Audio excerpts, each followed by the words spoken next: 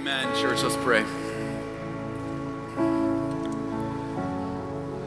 Father, I confess my heart is stirred. And I don't want to stop. I don't want to stop worshiping you. And I thank you now that our worship does not stop. We get to worship you through the word right now. We get to worship you from the inerrant, authoritative word of God, knowing in faith you have a word for your church today. And the fact that you've brought every one of us here means you have a word for us. It is not by accident. And so I pray right now there will be such a spirit of hunger and eagerness and humility before your word now as we come face to face with the living God. Father, in Jesus' name, I pray we would cast all of our anxieties, all of our fears, all of our doubts, all of the stuff that could distract our hearts and our minds today from this past week. We just cast those on you, knowing that you care for us, and we would do well to pay attention and to listen as you minister to our hearts by your Holy Spirit. So Holy Spirit, guard my mouth from error. Say what you want to say to your church. Build us, unify us, strengthen our faith. In Jesus' name, increase our love for you and one another. And church, if you agree, say amen. Amen. You may be seated.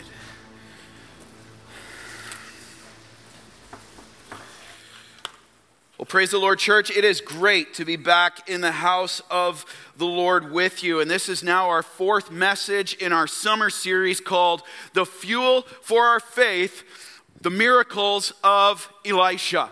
Fuel for our faith, the miracles of Elisha. Now, as we've mentioned a few times already, we actually need to go behind that title and realize that these are actually the all awesome, all powerful miracles of an almighty God through Elisha.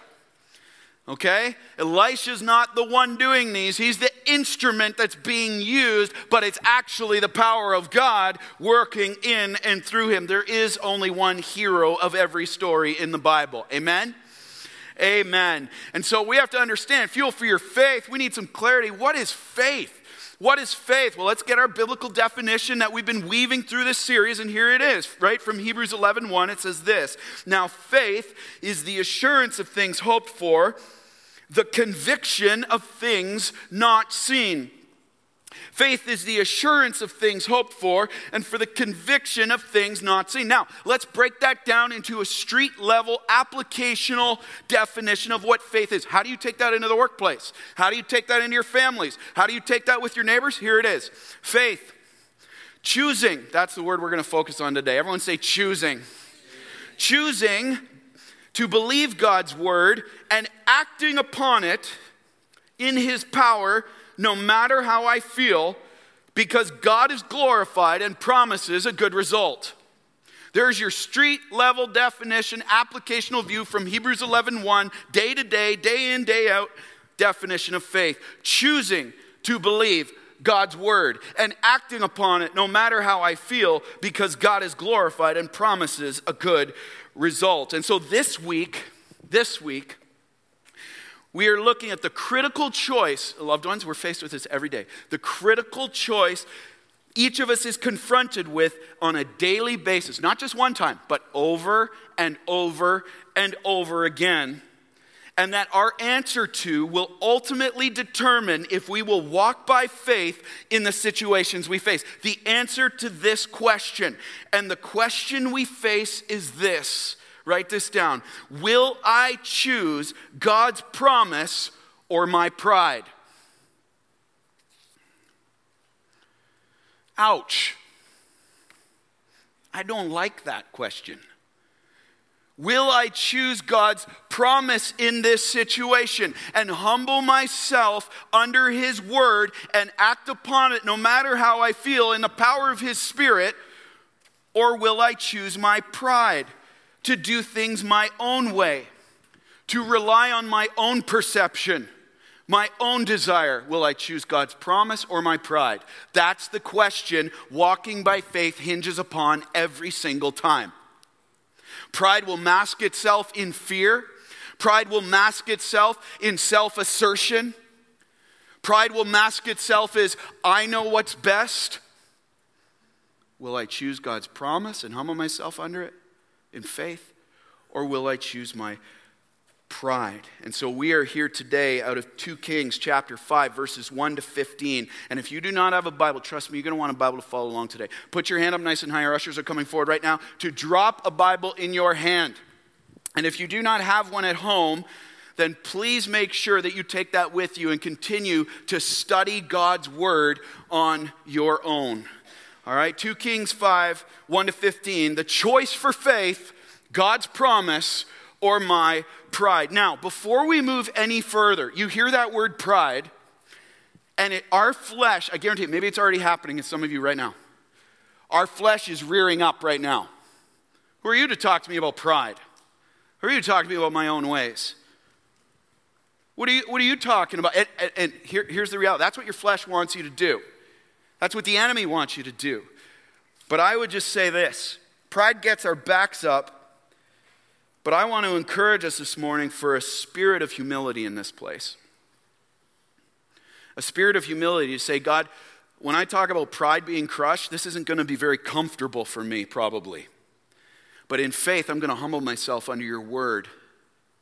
And in faith, I want to receive what you want to say to me today.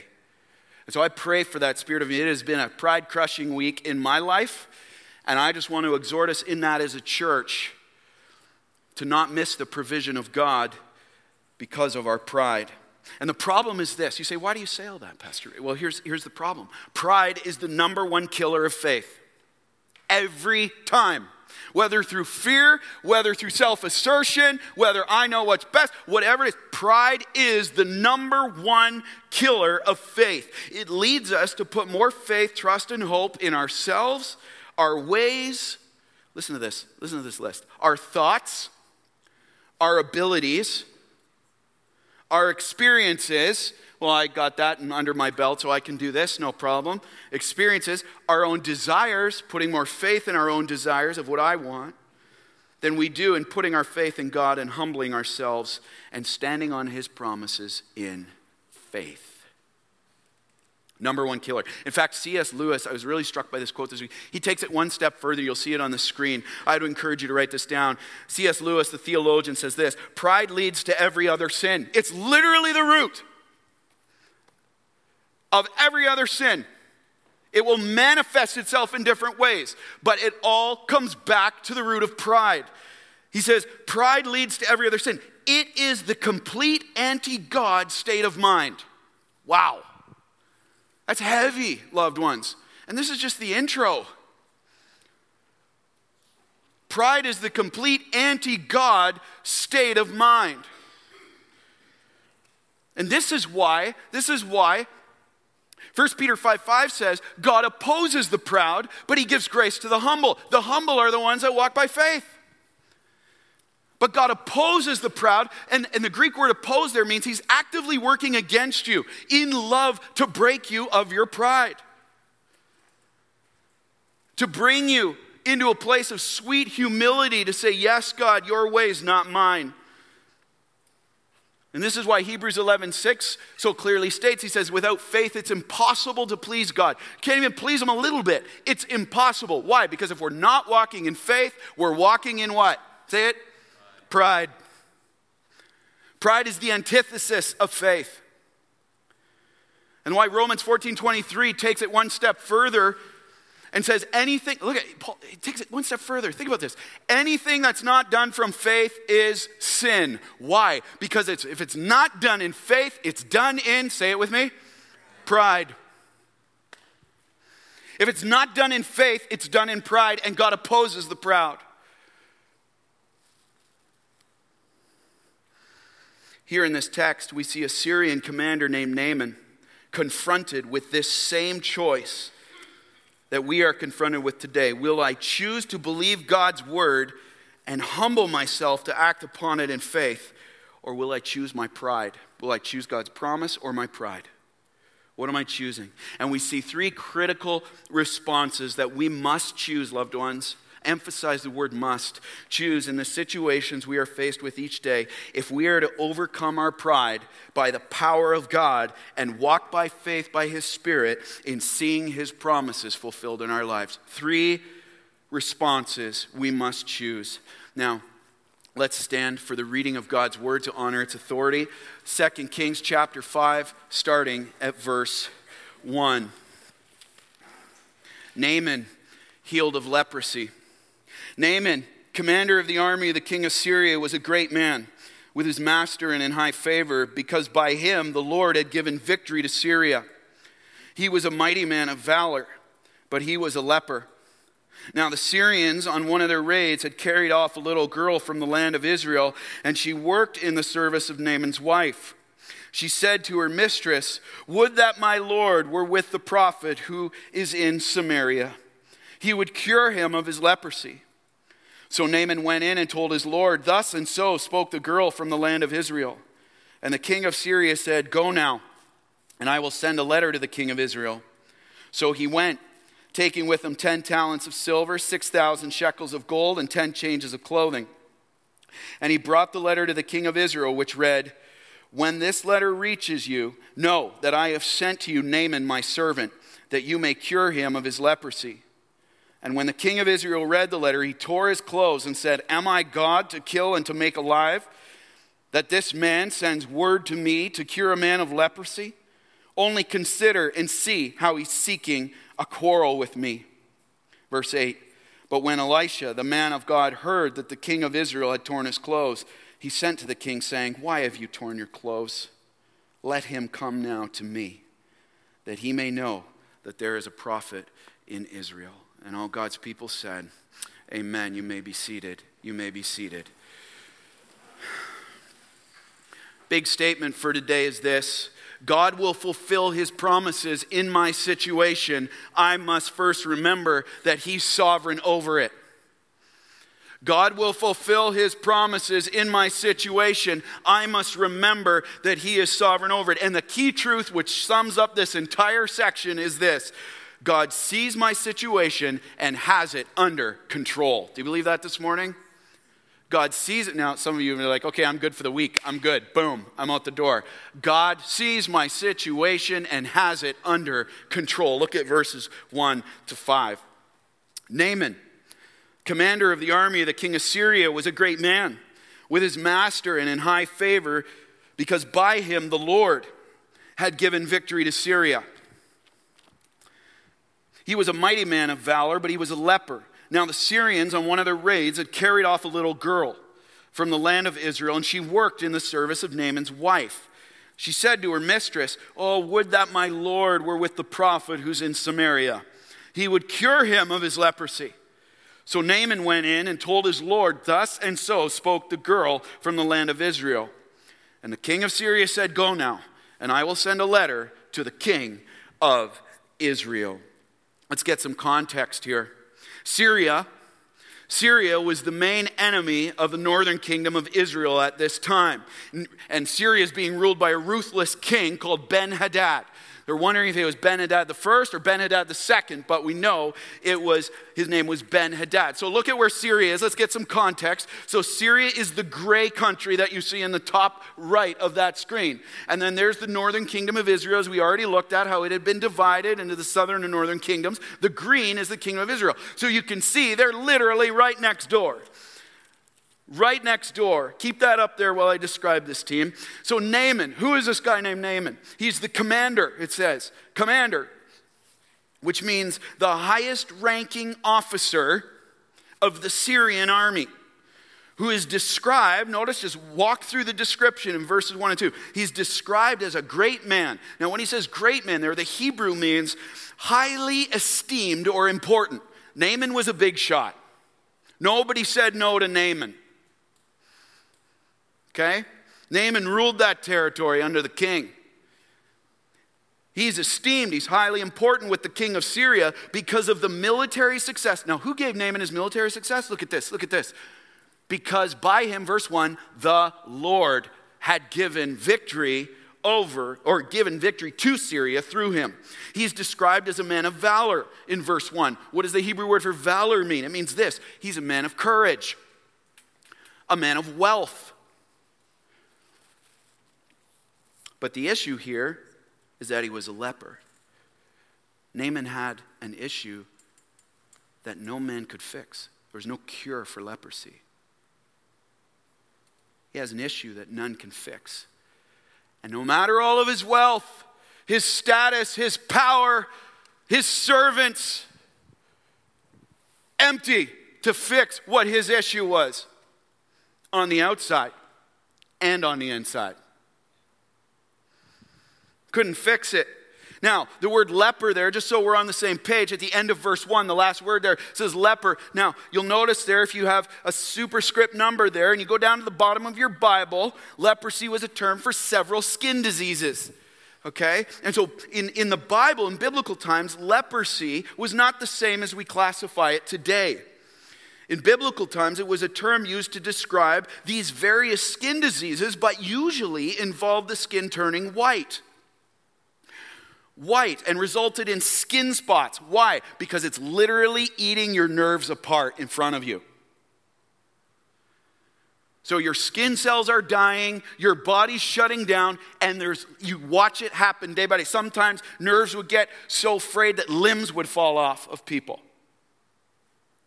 And this is what Naaman's dealing with. Now, Naaman's case, at this point, he's still rendered functional, but was slowly leading to his death. Day by day, he'd wake up and see that, be reminded of it. And then verse 2, it goes on to say that when the Syrians had gone on one of their raids in northern Israel. Now, see how they're so close? What a raid is, it's just a quick in and out military operation.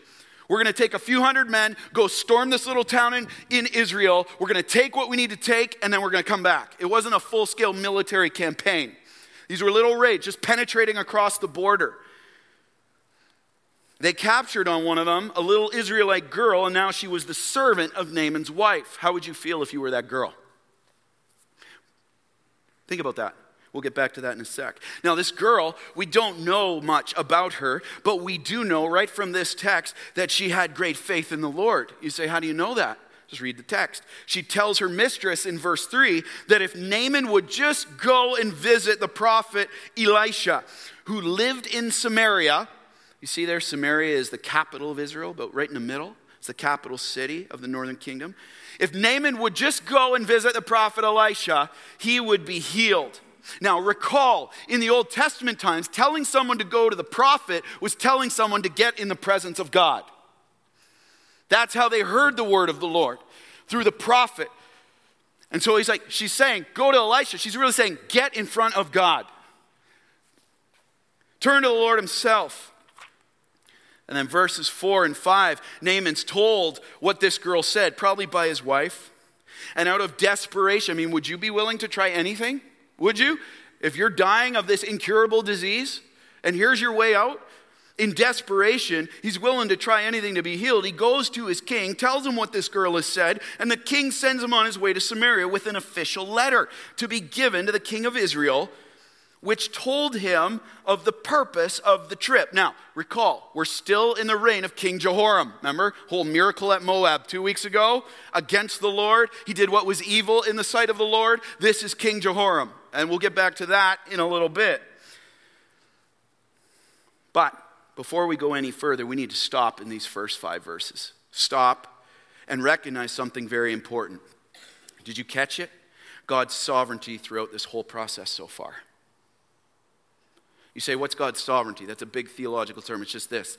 Grudem defines it as this. God's exercise of power over his creation. There's God's sovereignty. God's exercise of power over his creation. Break it down. God is in control. God is in control. Live in the text. In these first 5 verses, loved ones, we see the sovereign hand of God at work in both major world affairs of entire nations. Verse 1, he's giving victory to Syria in battle. The Lord had given. Not Naaman had got. The Lord had given.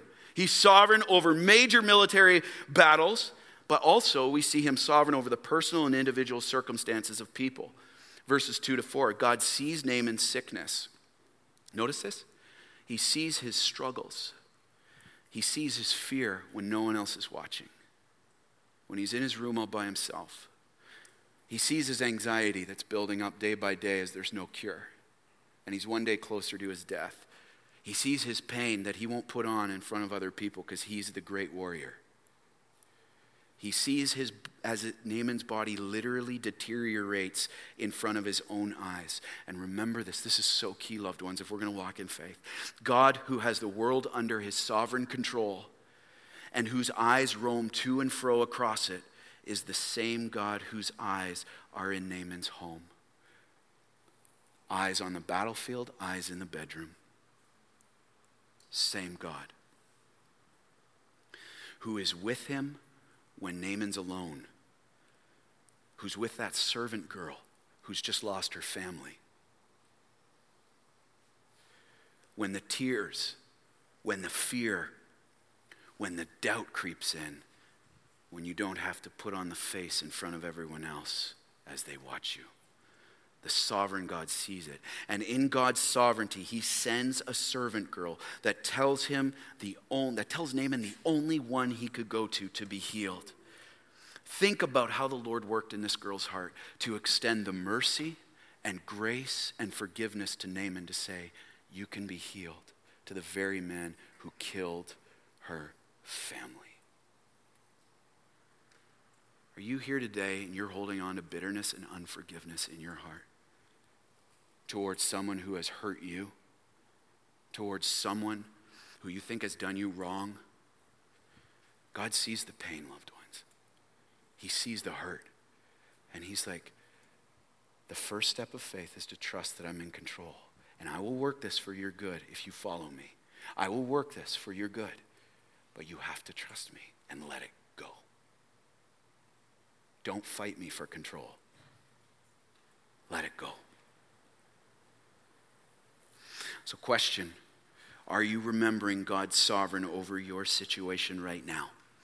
In that thing you're faced with, when that fear, that anxiety, that anger, the doubt, the discouragement, the pain grip your heart. Maybe you've lost something so dear and it's gripping your heart and you want to blame the other people and you feel as though you're alone in it and God doesn't see or even care about what you're facing.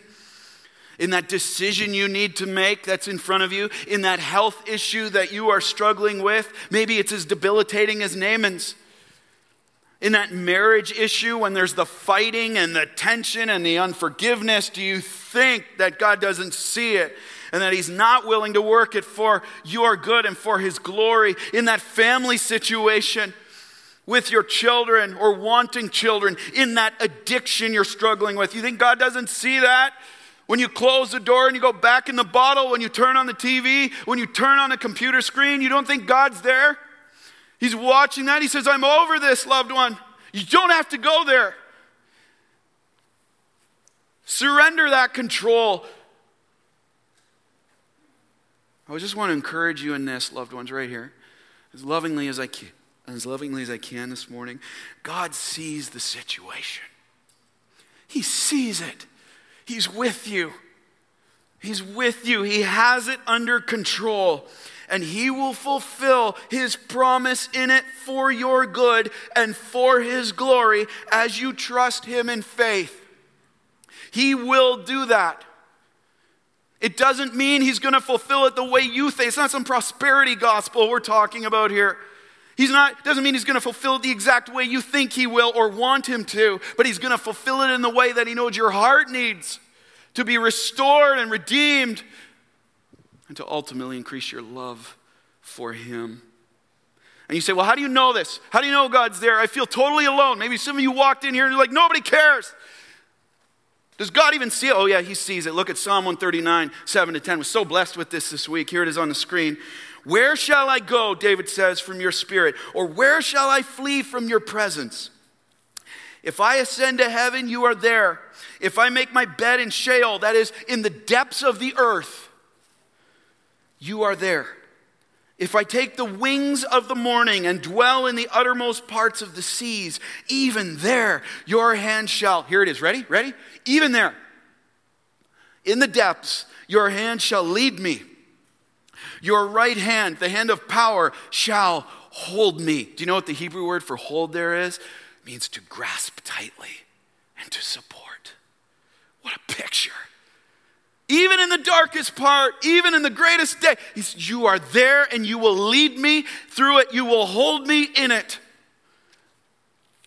will we let him? Let's stop fighting for control. God's sovereignty is a gift, and it is crucial, loved ones, to recognize it if we are to walk by faith. Stop trying to take control, because God will fulfill his promise in your situation. I must remember that he is sovereign over it. I must remember it's not too big for him, and he has not forgotten about me.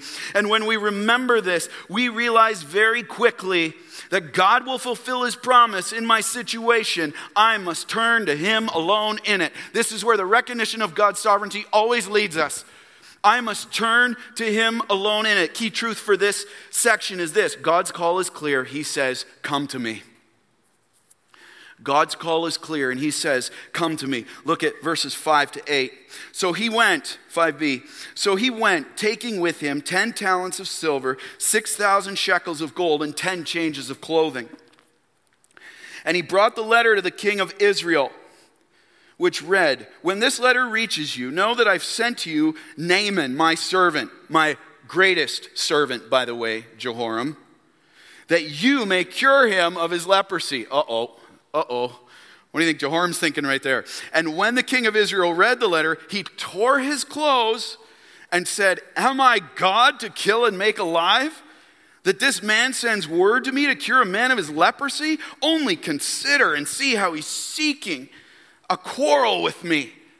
He's seeking to go to war with me. They were at war with each other, these two nations. He's just seeking to pick up another fight. But when Elisha, the man of God, heard that the king of Israel had torn his clothes, look at this, he sent to the king saying, why have you torn your clothes? Let him come now to me, that he may know there is a prophet in Israel. See, after receiving the king's approval, Naaman sets off. Now, it wasn't Naaman by himself. You'll see in a moment, he sets off with a whole entourage. Horses and chariots and servants and warriors. Here comes Naaman. Now, notice this. He brings a huge gift. Huge. 10 talents of silver. Do you know how heavy 10 talents of silver is? It's 750 pounds of silver. It's not like I'll put it in my pocket and see you there in a few days. He's bringing 750 pounds of just silver. Now he goes to gold.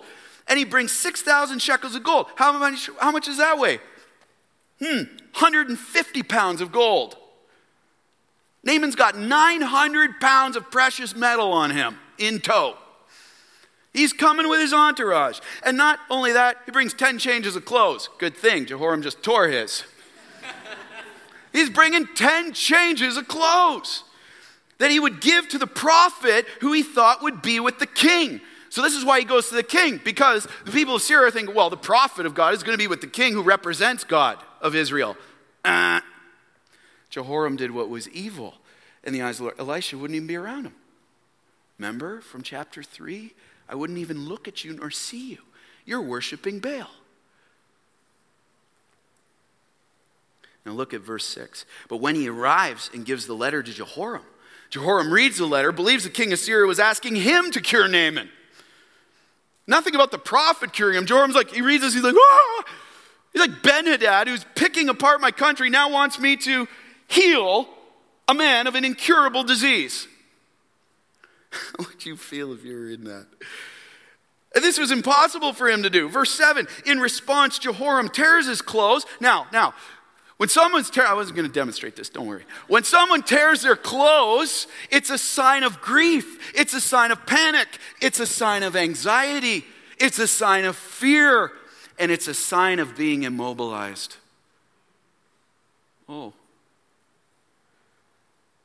Sign of being immobilized, completely immobilized, and thinks the king of Syria is setting him up to make war with them when he can't do what he wants. And then look at verse 8. Love Elisha's response. But when Elisha, the man of God, heard the king of Israel had torn his clothes, he sent to the king saying, why have you torn your clothes? Why are you so afraid, Jehoram? Why are you so anxious? That's a question for us this morning. Why are you so anxious? Why are you panicked about that situation? Why are you so afraid?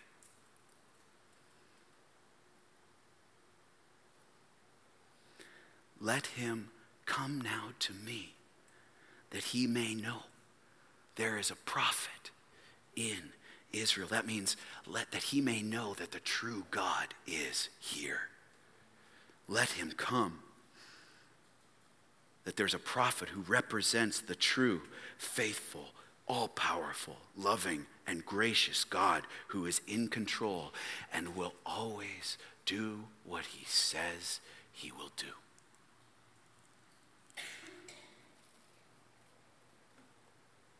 Remember Moab, Jehoram? How the Lord dug ditches for you in a desert, and how there was no hint of wind or rain, and he brought a water that filled the watershed the next morning, and 3 armies full of men and horses drank and gave you victory over. Remember that? Why are you tearing your clothes? Look back and see how faithful he's been. Why are you anxious, loved one? Now, before we get on Jehoram here and be like, man, that guy needs some faith. Wait, look at our own lives. When you are facing a situation that you feel is too much for you, and you're feeling overwhelmed, and you're tearing your clothes in grief and anxiety and unbelief and fear, are you turning to that? Is that what you're turning to?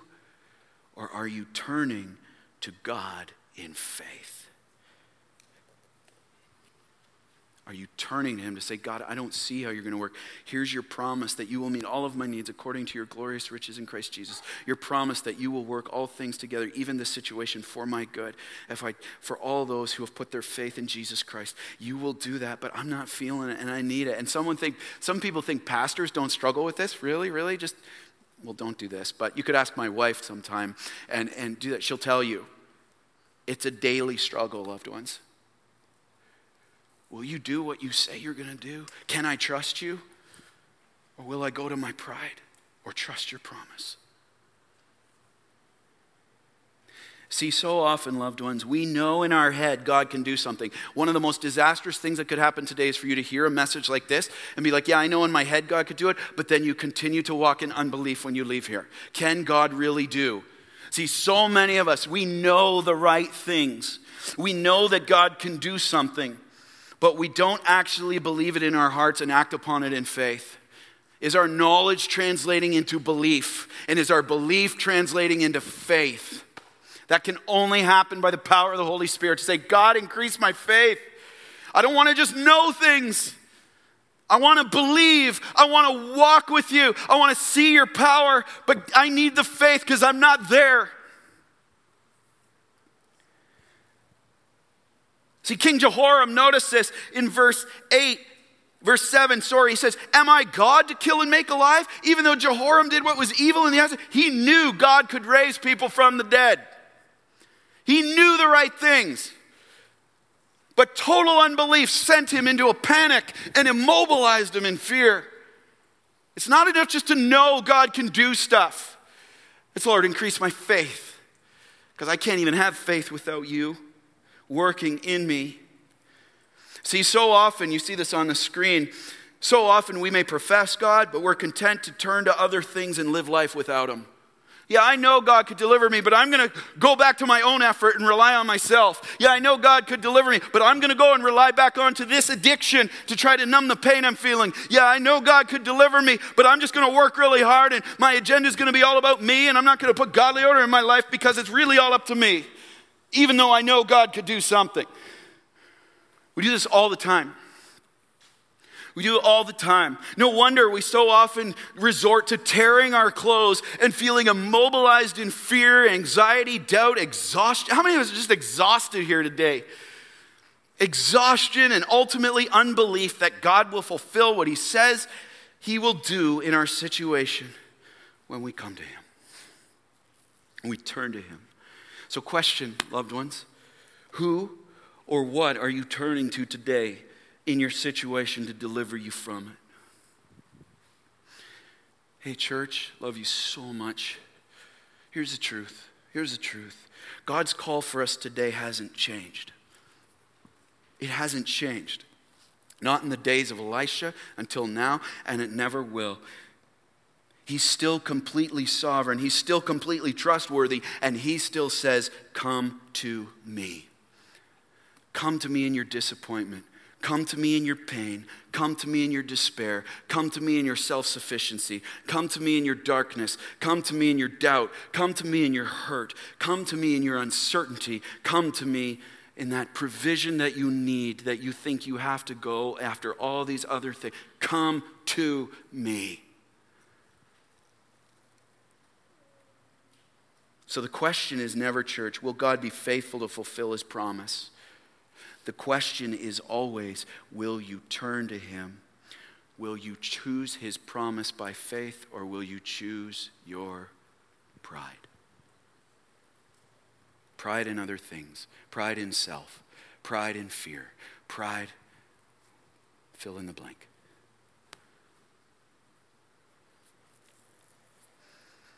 And some may say this, maybe you're here and you've never confessed Jesus Christ as your personal Savior. You're like this whole Jesus thing. I just want to speak to you for a sec. If you're here and you're saying, well, there you go again, just using God as a crutch. God's just a little crutch for Christians. You ever heard this before? God's just a little crutch. Hey, it's time to correct. Let's get some good theology on the table right here. God is not a crutch. He is the Christ. Amen? God is not a crutch.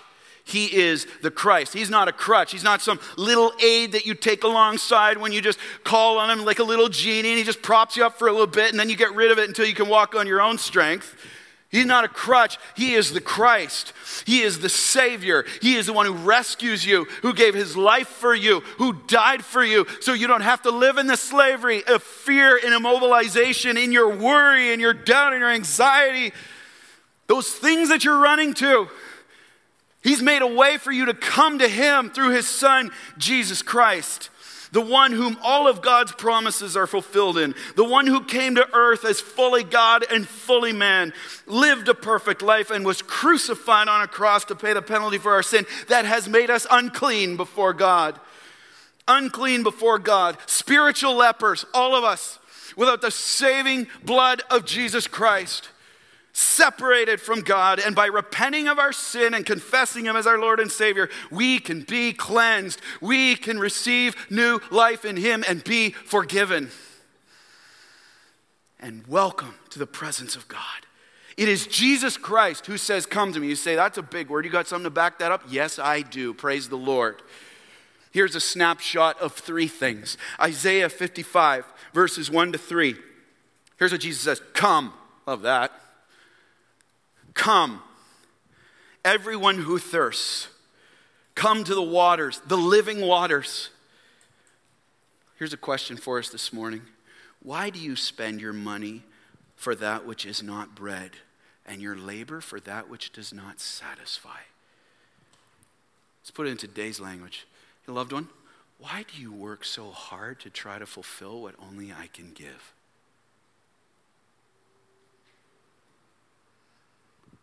Why do you do that? Why do you put your trust in those things that will not satisfy you? Even though this world says they will, they cannot. They will bottom out every time. Here he goes on to say, listen diligently. There's a good word for us today. Listen diligently to me. Incline your ear and come to me, that your soul may live. And if that's not definitive enough, Jesus goes on to say, Matthew 11:28, he says, here it is again, come to me. Come to me, all who labor and are heavy laden, and I will give you rest. Hey, loved one, are you feeling heavy laden today? We just live in a world that's just completely exhausted. Using things like caffeine and other stimulants to try to give you that, but just look around us. Are you heavy laden today physically, mentally, emotionally, in that trial, in the darkness? You want to have refreshment from the Lord? He's made it available, but you got to come to him. He loves you too much. He's not going to force himself on you. You got to come to him. How about this one? John 6:37. I love this. Jesus says, and whoever comes to me, I will never cast out. Hey, question, loved one. This is for you this morning. This is for me. Will you come to him? Are you tired of running yourself? Will you come to him? You say, well, I'm not good enough to get to Jesus. I've got all this baggage and I've never... He says, come to me. He who comes to me, I will never cast out. He will not reject you when you call on his name and turn from your sin and say, Jesus Christ, I need you as my Lord and Savior. I confess you. I believe that you are the only way to salvation. He says, come to me and you will know my rest. Come to me, you will know my strength. Come to me, and you can stand firm on my promises. Because if we don't, we cannot stand firm on them. They have all their fulfillment in him. Will you turn to him, loved ones? We can't do this without him. We can't do it. God will fulfill his promise in my situation. I must remember that he's sovereign over it. And I must turn to him alone in it. And from that, we must respond in his power. And we must obey his word through it. God is sovereign. God will fulfill his promise in my situation. I must obey his word through it. Key truth for this last section is this. I must have faith in God's word and not my own way. I must have faith in God's word and not my own way. Look at verses 9 to 15. Here it is, climax moment, loved ones. So Naaman came with his horses and chariots, there's his entourage, horses and chariots, and stood at the door of Elisha's house. And Elisha sent a messenger to him saying, go and wash in the Jordan 7 times, and your flesh shall be restored, and you shall be clean. But Naaman was angry. Naaman was angry. And went away, saying, behold, I thought he would surely come out to me and stand and call upon the name of the Lord his God and wave his hand over the place and cure the leper. Are not Abana and Pharpar, the rivers of Damascus, better than all the waters of Israel? Could I not wash in them and be clean? Come on. So he turned and went away in a rage. But his servants came near and said to him, my father, see their love for him? My father, it is a great word the prophet has spoken to you. Will you not do it? Will you not do it? Has he actually said to you, wash and be clean? So he went down, dipped himself 7 times in the Jordan, according to the man of God, and his flesh was restored like the flesh of a little child, and he was clean. Now look at the first part of 15. God doesn't stop there. Then he returned to the man of God, he and all his company, and he came and stood before him, and he said, behold, I know there is no God in all the earth but Israel. This is awesome. See, after getting to Elisha's house, notice what happens. Naaman's greeted by Elisha's servant and given the word of God for how he was to be healed from his leprosy. God promised that if Naaman chose to do it God's way, he would be healed. In essence, here's what God's saying. Do it my way or stay a leper. I love you and I've got a promise to heal you here, but if you don't do it my way, you are going to stay a leper and you will not see my promise fulfilled in you. You have to choose to walk by faith and do it my way. Okay, crucial moment of decision in Naaman's life right here. At this moment, it becomes so clear. Notice how Naaman was described? It becomes so clear that all of Naaman's power, all of his status, all of his wealth and success and influence and strength, his work ethic, guess what? It cannot save him one bit. Helpless. He cannot earn his way into God's promise. He cannot earn his way before God. They cannot save him one bit. Only the saving grace of God can. And the question Naaman is faced with right here, and the same one we're faced with today is this. Would he choose to obey God's word by faith to see his promise fulfilled, or will he choose his pride? One leads to fulfillment, one leads to death. What are you going to choose, Naaman? Right here. What are you going to choose, loved one, when you're in the workplace tomorrow? What are you going to choose, loved one, with your spouse and in your family? What will you choose, Naaman? There is no other option if he is going to see this healing happen and God's promise fulfilled. Not for him and not for us. And we see two principles here in these last few verses, both here and all throughout Scripture, that God consistently brings us back to again and again of how we are to obey his word by faith and see his promises fulfilled in his lives. Catch these. Here we go. These things never change. And you say, well, when we go through them, you're like, well, I've seen those in previous messages. Yeah, that's the idea. That's the idea. To obey God's word by faith, first off, we must obey in his way. To obey God's word by faith, we must obey in his way. Look at verses 9 to 12. So clear. It says this, 9 to 12. Naaman came with his horses and chariots, stood at the door of Elisha's house. Elisha sent a messenger to him. Go and wash in the Jordan 7 times, and your flesh shall be restored. You shall be clean. Now look at Naaman's response right here. Talk about pride. Here it is, verse 11. But Naaman became angry. He was angry and went away saying, behold, I thought, see this? My way. I thought that he would surely say, come out to me, stand and call upon the name of the Lord his God, and wave his hand over the place and cure the leper. Are not Abana and Pharpar, the rivers of Damascus, better than all the waters of Israel? Could I not wash in them and be clean? Couldn't I do it that way, God, and see your promise? So he turned and went away in a rage. After initially, see what's happening? After hearing God's word through Elisha's servant about Naaman needing to wash in the Jordan River 7 times, he becomes infuriated. Why? He wanted personal service. Hey, I'm a big name. I got a big gift. I expect some big service.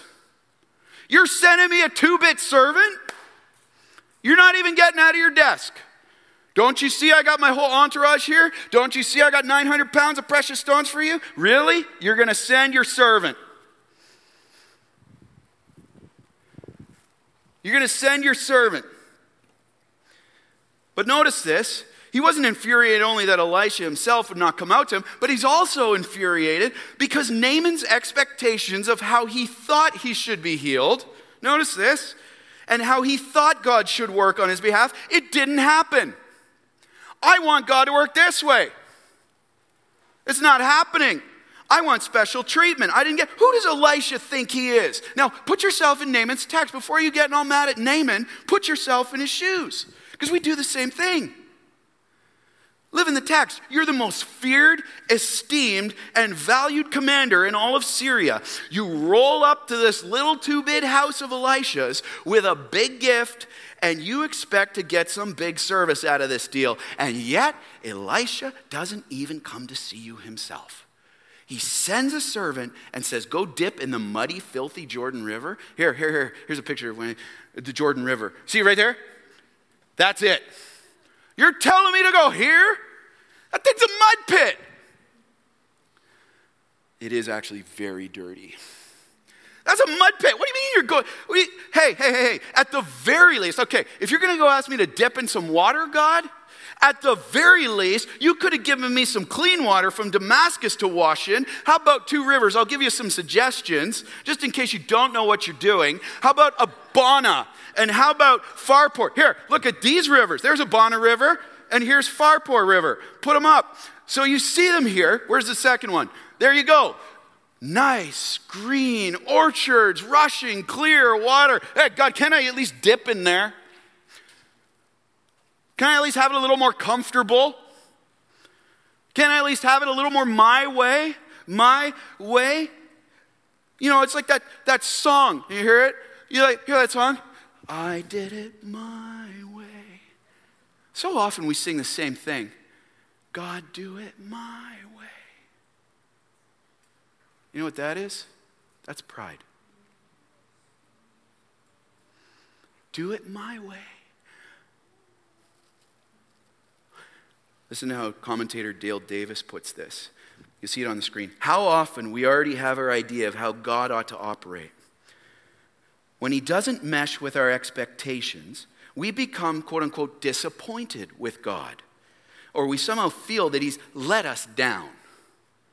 So often, we want not only God's benefit, but we want to specify the way in which he must bring it. So the sovereign God becomes our errand boy. Yeah, God, I'll follow you, but it needs to look like this. It needs to look like I'm comfortable. I need to have it my way, on my terms, and when I feel like obeying you. Hey, loved ones, let's just put this out there. Make sure we remember it. Walking by faith never keeps you in your comfort zone. Walking by true faith will never keep you in your comfort zone.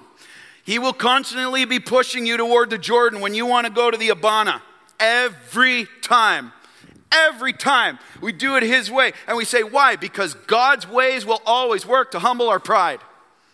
Every time. He opposes the proud, but he gives grace to the humble. It's a loving thing for him to oppose us. Because he gives us his grace when we humble ourselves under him. So question, loved ones, where are you doing this in your life today? Asking the sovereign God to fulfill his promises to you on your terms and in your way. Marriage, do I really need to humble myself first and ask my spouse for forgiveness? No. God, it's more comfortable if they come to me first. Instead of me loving them like Christ Jesus loves his church. How about this? I'll work on my marriage as long as I can keep work my idol. I'll do it my way. I'll put my family as a priority if I can keep my crazy work schedule. I want it my way. How about this? For that provision or that opportunity, you want God to provide through your efforts, through my efforts, instead of putting into place his priorities in your family. I'm just going to work harder and rely on myself, instead of slowing down, humbling myself under the word of the Lord that Jesus says, apart from me, you can do nothing. I'm going to abide with him, seek him first, and start to put, by the power of his Holy Spirit, godly order in my life. Seeking him first in how I lead my family, in how I disciple my kids, in how I conduct myself with purity in my singleness. I don't want it my way. I want your way. My way, I stay a leper. Your way, I'm cleansed. Promise fulfilled.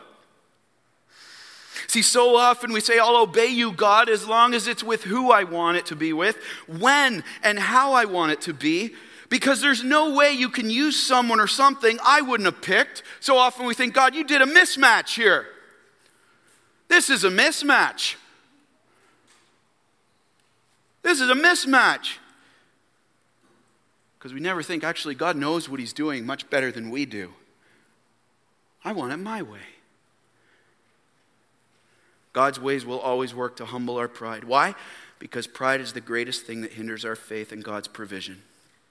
Pride is the greatest thing that hinders our faith in God's provision. Secondly and lastly is this. 2 ways to obey God's word by faith. We must, number 1, obey in his way. Number 2, we must obey in humility. There it is. God always comes back to the heart. We must obey in humility. Look at 13 to 15. We'll close it out with this. But his servants came near and said to him, my father, it is a great word the prophet spoken to you. Will you not do it? Has he actually said to you, wash and be clean? Has he actually promised that you're going to be clean?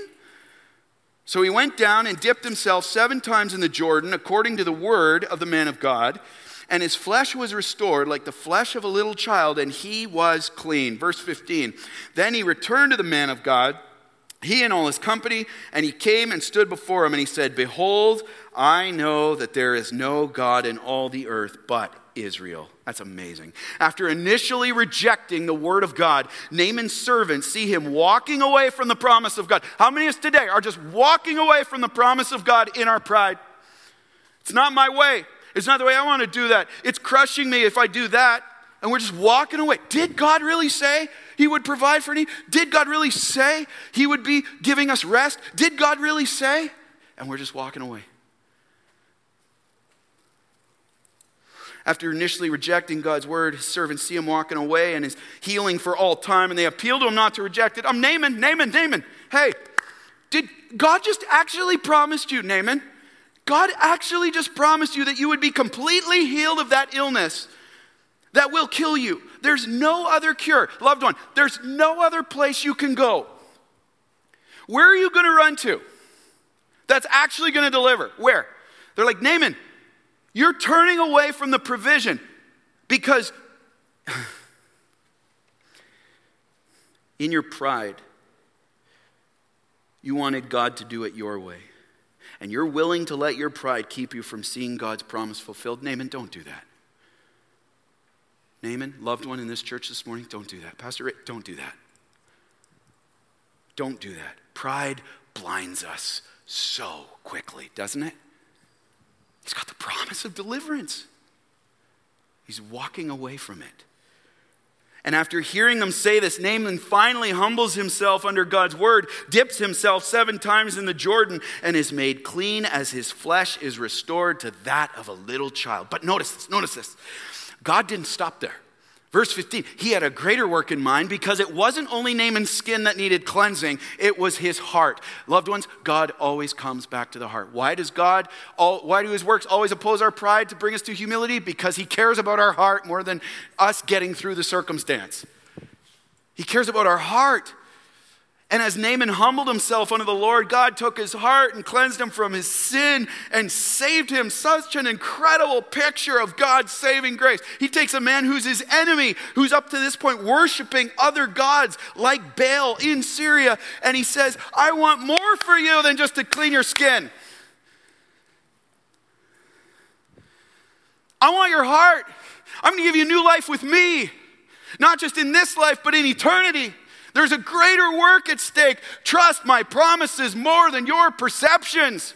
Can you get over wanting it your way? Can you do it my way in the power of my Spirit? I'm going to give you everything you need to do that. You call on my name, I save you, I fill you with my Holy Spirit, I cleanse you, and then I give you the strength to follow me in faith.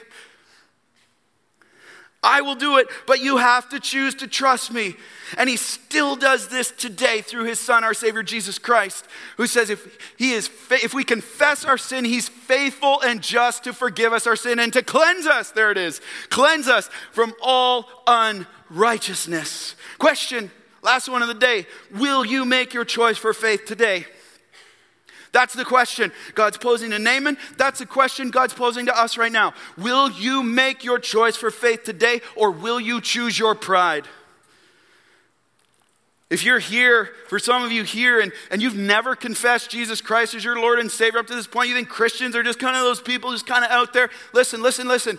Your first step of faith in choosing God's promise of salvation over your pride is to turn from your sin and confess Jesus Christ as your Lord and Savior. And you will see, I guarantee it, he will not cast you out, and you will see his promise of salvation on your behalf today. When you hear his voice, do not harden your heart. That piece that's right there, it's like, oh man, I got to take a step of faith. But what will this mean for me? What will this mean? I'll tell you what it'll mean for you. You are adopted by the Son of God. You do not have to live in guilt anymore. You do not have to live in shame anymore. I'll tell you what it'll mean for you. You do not have to live in fear anymore. That addiction can be broken. That pain you're feeling can be healed. That unforgiveness you're feeling can be released. But you got to choose to walk by faith, loved one, and say, God, I don't know much, but I know I need you. Believers, if you're here and you've confessed Jesus Christ as your Lord and Savior, it means this. Choosing God's promise over your pride means believing God will fulfill his promise in your situation, and for you to remember his sovereignty over it, to turn to him alone in it, and obey his word through it by the power of the Holy Spirit in you, to see the salvation, the deliverance of the Lord on your behalf. It is a done deal, but will you choose to follow him? Will you choose to trust him? What choice will you make today? His way or yours? Let's pray.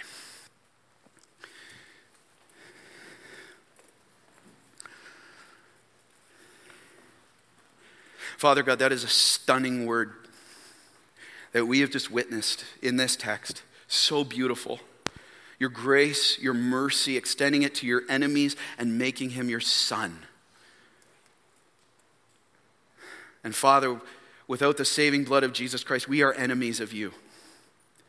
Our sin is separating us from you, and we can do nothing on our own to remove that. You say it is by grace you are saved through faith. This not of yourselves, so that no one can boast. By grace, God's grace, you are saved through faith. Oh, God, give us faith to believe that right now. I pray for that person who came here and maybe they were just brought here by a friend or a relative and they're like, I don't even know why I'm here. Lord, I pray this would be very clear why they're here right now. And today when they hear your voice, they would not harden their heart. They would say, I don't know much, but I know I need Jesus. Lord, save me. Turn from my sin. And for those brothers and sisters here who've made that decision and they're just feeling weary and they're filled with fear and doubt and worry, anxiety, and all of these things, God, that can so often immobilize our heart, I pray right now would be a day of release. I pray right now they would choose to stand on your promises in your word and say, God, I need your power in me. I need your power in me to believe that what you say is true and you're going to do every single thing. Take it out of my head and put it in my heart. And then put it in my feet, and put it in my hands, and put it in my mouth. I want to do it your way. Bring me to that place of humility to do it your way. On my own, I stay a leper and die. But with you, I am cleansed, and your promise will be fulfilled, and you will be glorified. Only Jesus can. Only Jesus can. And I pray that as we sing this song right now, this would be a declaration of this truth. That only Jesus can save. Only Jesus can help. Only Jesus can comfort. Only Jesus can provide. Only Jesus can. May it be so today. In Jesus' name.